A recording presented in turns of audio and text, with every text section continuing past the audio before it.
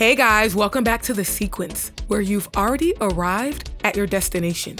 On this episode of The Sequence, I want to talk about a question that has plagued many minds.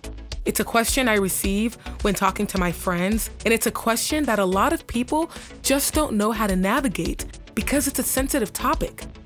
This question is, what's my purpose? First, let's establish, what is a purpose? A purpose is that special something you're on this earth to do. It is your intent on the world. In fact, it's not always one thing. Sometimes it can be multiple things. It's that thing that we were born to do. It's that thing that we're compelled to do. But I have to answer that question with another question. What are you doing now?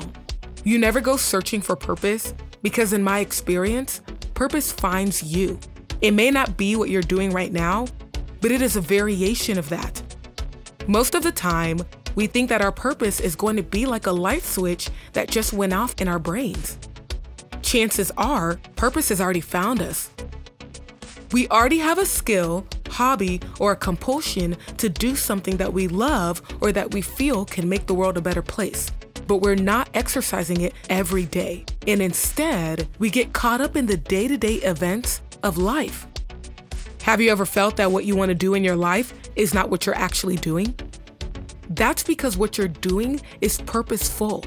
I call these events in our life purposeful because they still tell our story, but they are not ultimately our purpose. Purpose is the big picture. Purposeful are the things you do to get to that big picture. Just because you're not living out your true purpose right now doesn't mean that it's not purposeful. Remember, whatever you're doing right now is purposeful. You'll let it bring you down if you see these events as your ultimate purpose. Most of the time, we're living out our purpose, but we haven't realized it yet. So what are things to look for to know when we're living out our true purpose? Number 1, purpose includes other people. Your purpose will never be achieved alone.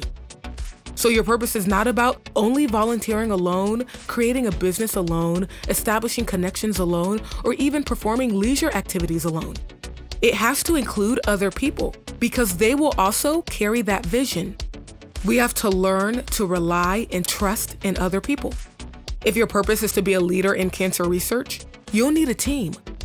Or if your purpose is to create after-school programs and new curriculums, you can't do it alone. On the other hand, it doesn't exclude. It may be specific, but it won't discriminate. Speaking of other people, point number 2, our purpose is not about us. It's not about only making us rich or giving us power. It's not self-serving. The focus is not you. Everything else is a bonus. And this is why point 3 is so important. It's bigger than you. It doesn't just impact your life, but the lives of others you come in contact with. Your sphere of influence is bigger than you might perceive. Have you noticed that the first 3 points deal with others and not yourself? Number 4, it forces you out of your comfort zone. Your purpose will challenge you. You will gain life skills, coping skills, and other necessary tools to strengthen you. Although it will be difficult at first, you will gain my next point. Number 5, it comes naturally. Of course, you still have to stretch yourself or get out of your comfort zone, but the ideas, the work that you put in doesn't feel forced because you see the big picture. Number 6, it's a priority. You can always make time for it no matter what. You want to do it, and you'll motivate yourself to make it happen. Number 7, it brings internal joy. Validation comes from within.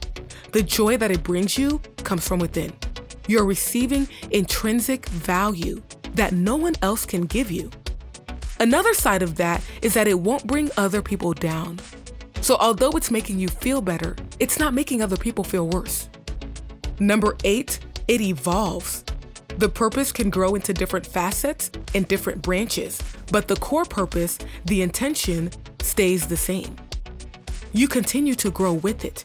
It will open up new levels and you'll discover new things with that same intent.